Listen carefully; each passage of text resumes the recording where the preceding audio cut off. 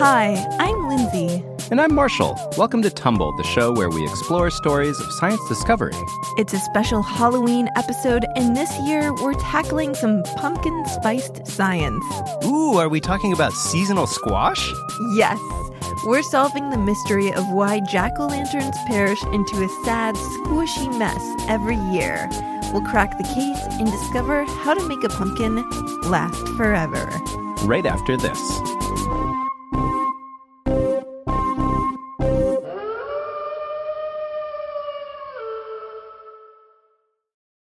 Before we get to the rest of this week's episode of Tumble, we've got a really exciting announcement to make. We're on Seesaw! Teachers, if you use Seesaw in your classroom, you can find a bunch of cool resources for episodes of Tumble by searching Tumble Science Podcast on Seesaw. Go check it out. And also, we got some new Patreon patrons to thank. Gracie and Wyatt Fitz, Ivy Vine Winward, Oren Saray, Octavio, Adam Rosenfield, and Miles R. Thanks to all of you for becoming a supporter of Tumble on Patreon.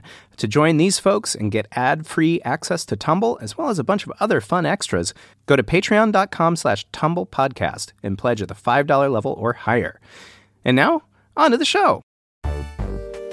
Our Halloween science question comes from our fellow kid podcaster, Ari.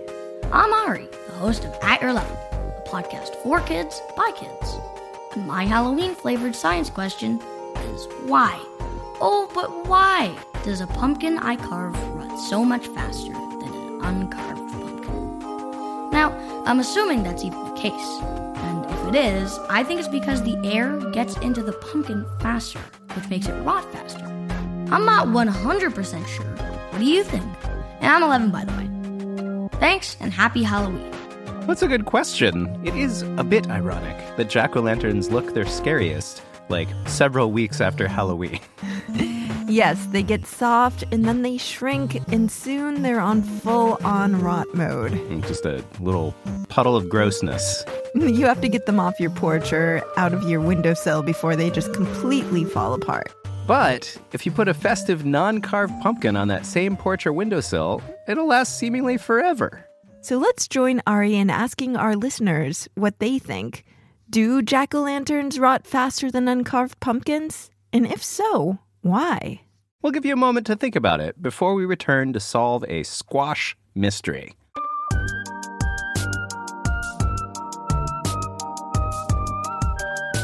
When I heard Ari's question, I knew we needed a detective who could get inside the head of a jack-o'-lantern. And I found just the right person. I'm Michael Mazurik. I'm a vegetable breeder here at Cornell University. A vegetable breeder? Like, that doesn't have detective in the job description. You're right. Vegetable breeders are responsible for creating new varieties of vegetables. But where the detectiveness comes in is that Michael's specialty is pumpkin and other types of squash. Yep, squash, pumpkin, and some other vegetables as well, but lots of squash and pumpkin for sure. And 'tis the season. 'Tis the season to breed pumpkin. Da la la la la la la la. Michael was actually taking a break from the fall harvest when I talked to him. So he's literally a scientist farmer. Yes, and come Halloween time, that combination results in some pretty interesting jack-o'-lanterns appearing in the lab. I have one student with me here at Cornell. She's been carving jack-o'-lanterns and has started to put them in the freeze dryer. So freeze-dried pumpkin, does that make them look like little shriveled, shrunken heads, like from a horror show? It looks like it's mummified, without the wrapping. Halloween is definitely a special time in the squash lab. This is using science to celebrate the season. Well, okay. So now that we know that Michael is qualified to help on our case, what's the first step? Well, like any good squash detective, we begin by using our powers of observation to find clues. Michael pointed us towards our first. Sometimes you have a fruit that doesn't last very long at all. If you leave your raspberries out on the counter, they will start to dry out. And if it's a little slow, they'll also get the fuzziness, the gray fuzz. Huh. Yeah, I've observed that too. Sometimes you barely have time to eat raspberries before they get all like mushy and moldy. But what does that have to do with pumpkins? Use your powers of deduction. what keeps a pumpkin from getting dry and fuzzy? Probably the orange part. It's orange, and that's it, yeah. Let's see what Michael says. Pumpkins are a type of fruit that usually lasts longer because they have kind of a multi-layered coating. I was right. The pumpkin is coated in orange, and it's the orange. Well, maybe it's not just the color on its own. I don't know. Seems pretty open and shut case here. So the skin, the orange part of the pumpkin, has a wax to it. Wait, so it's the wax? I guess that's why we don't eat the skin of a pumpkin. It's like all waxy. You can also feel it when you rub the pumpkin with your finger. And that layer of wax keeps moisture out and in. And so that wax is protective, and that's what's sealing in the water. And I think that's what Ari's noticing. Once he pops a hole in that, then all the moisture can leak back out all the holes.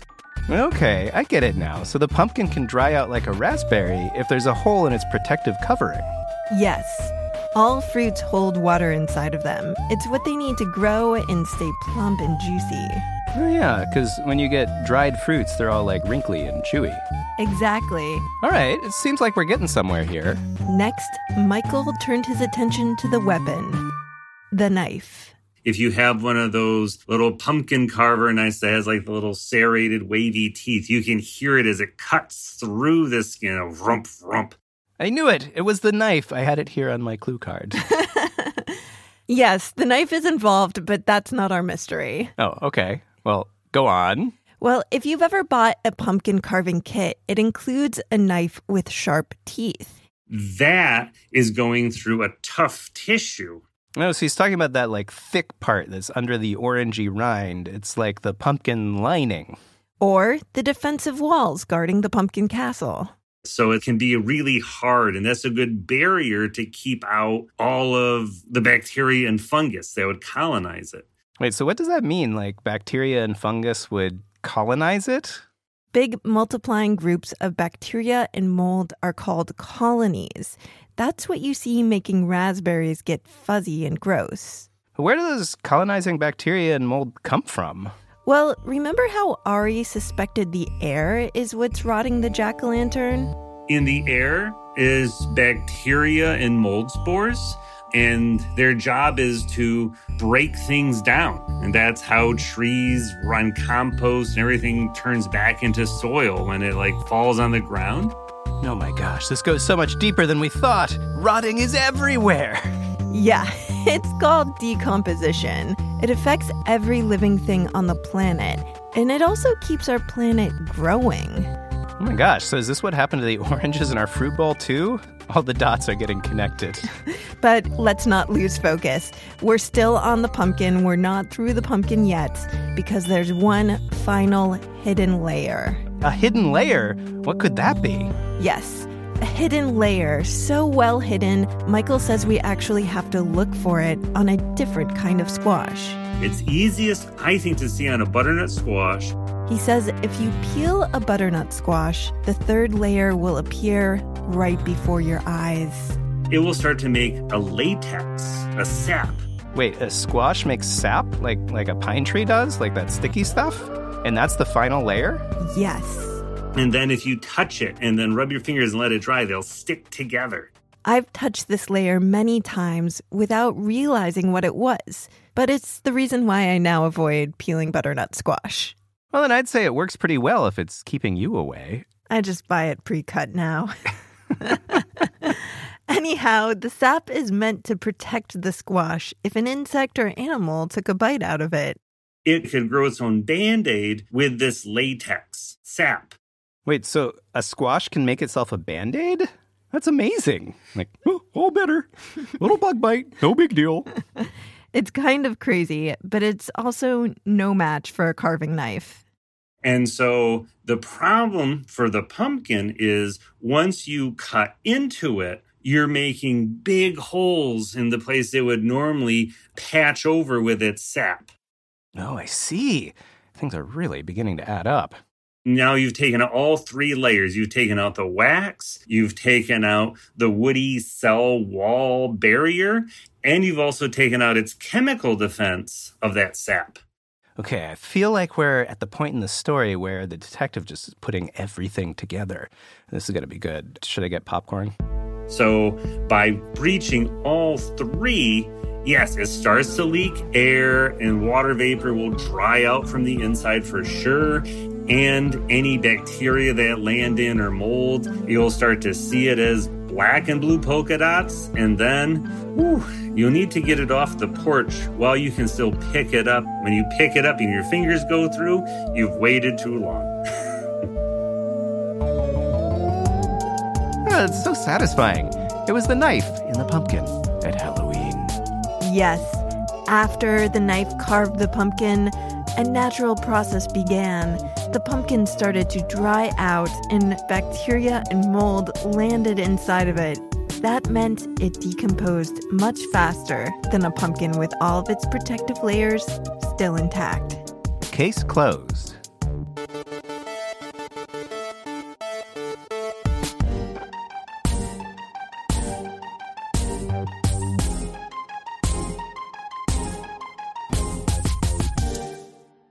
So there's just one thing that's bugging me about this case. What's that? Is there some way that we can, save jack-o'-lanterns or keep them from having to rot in the first place? How? What do you mean? Well, what if we could save jack-o'-lanterns by, making them into pie before they decompose, and then instead of decomposing, they just get eaten? That's an interesting idea. It depends on what kind of pumpkin you're using. So I asked Michael about different kinds of pumpkins. So that is a great question. That is one that most people never get to the bottom to ever. Wow, we're tapping into some deep pumpkin mysteries here. Michael said that there's 3 species of pumpkins and a huge number of varieties. There's the orange jack-o'-lanterns that you can make a pie out of, but it won't be a very good one. I actually did try to do this once, and so I know Michael is right. They're really stringy and watery when baked and not good for pie. The big pumpkin patch pumpkins are really meant for carving. So it's just their destiny to have a weird face on them. It's like an unusual destiny for a vegetable. Yes, and this is the biggest pumpkin surprise. The puree you find in the pumpkin can isn't from a pumpkin at all. That is actually a pumpkin-shaped butternut squash. They make that out of. Hold on. What? I've been deceived my whole life. They're called Dickinson pumpkins, and they're pale orange and oval-shaped. While they're called pumpkins, they're more closely related to a butternut squash than your jack-o'-lantern. Most people would never know that about their pumpkin pies. I'll never look at a can of pumpkin pie filling the same way again. I'll never be able to not tell somebody this. Okay, so maybe we shouldn't upcycle our jack-o'-lanterns into pie, but there's got to be some way that we can save a jack-o'-lantern. I think I might have an idea. What is it? Well, before you can carve a jack-o'-lantern, you have to scoop out the seeds. Right, and your hands get all gooey, and then you either roast them or, throw them in the compost. Stop right there. There's a third thing you can do with seeds. What? Save them. Save them for what? So you can plant them and grow new jack-o'-lanterns from your old jack-o'-lantern. Ah, the circle of life. It just continues forever. Exactly. Pumpkins are actually meant to decompose so that they give nutrients back to the soil, and new seeds from inside the jack-o'-lantern can grow and thrive in the old one. And one jack-o'-lantern can make, so many more jack-o'-lanterns. But how did you know this? Well, I got a tip from a squash detective/scientist. If you pop open a pumpkin seed, you'll see that it has these 2 halves. Those are the first leaves, the cotyledons that are going to pop out of the ground. Wow, so the baby jack-o'-lantern seedlings are already in your pumpkin. It's like a pumpkin patch starter kit. Yes, and all you need to do is dry out the seeds for a week or so until one snaps when you bend it. Then you save them during the winter in a cool, dry place like your fridge. Then you can plant the seeds for many more future pumpkin mysteries.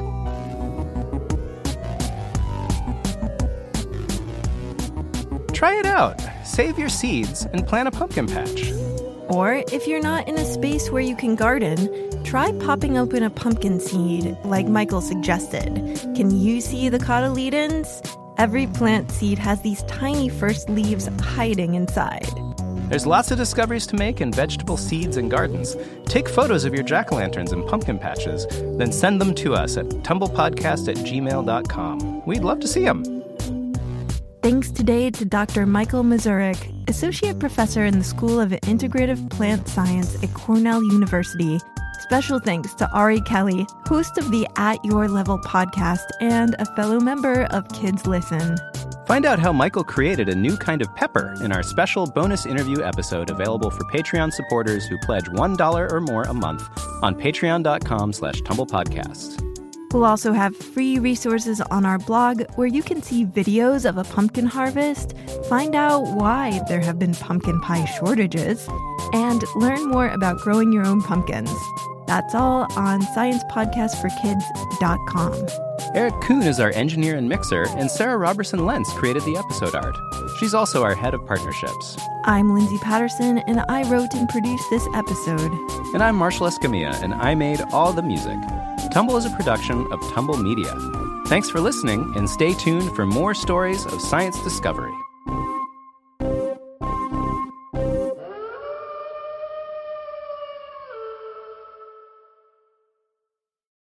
Thanks so much to everybody for listening to that special spooky Halloween episode. Now it's time for some birthday shout-outs. First of all, I have some belated birthdays to call out. Gracie Fitz, happy birthday on October 6th, and happy birthday to your brother Wyatt on October 25th. Mommy and Daddy love you both, and think you're both awesome kids. Ivy Vine Windward, happy birthday, Science Girl, on October 2nd. Mom, Dad, and Leland love you, and they love the way your mind works, your inventions, and getting to hear about all your plans for life. And now, some not belated birthdays. Happy 11th birthday, Felicity, on October 30th. Daddy and Mommy love you. Happy birthday to the science-loving Gregory on November 1st.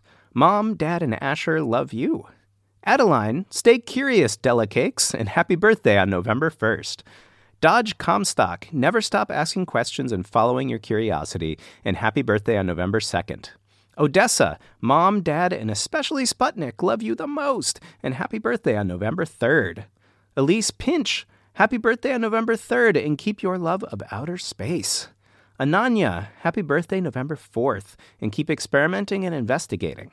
Teddy, happy birthday November 7th. You are your mom and dad's very favorite human ever. And finally, happy birthday November 8th to Avery. Love, Mom, Dad, and Charlie. Thanks to all of you and to everyone who supports Tumble on Patreon. To get a birthday shout-out of your own, like these fine folks, just go to patreon.com/tumblepodcast and support us at the $5 level or higher. Once again, that's patreon.com/tumblepodcast. And join us next time for more stories of science discovery and more birthday shout-outs.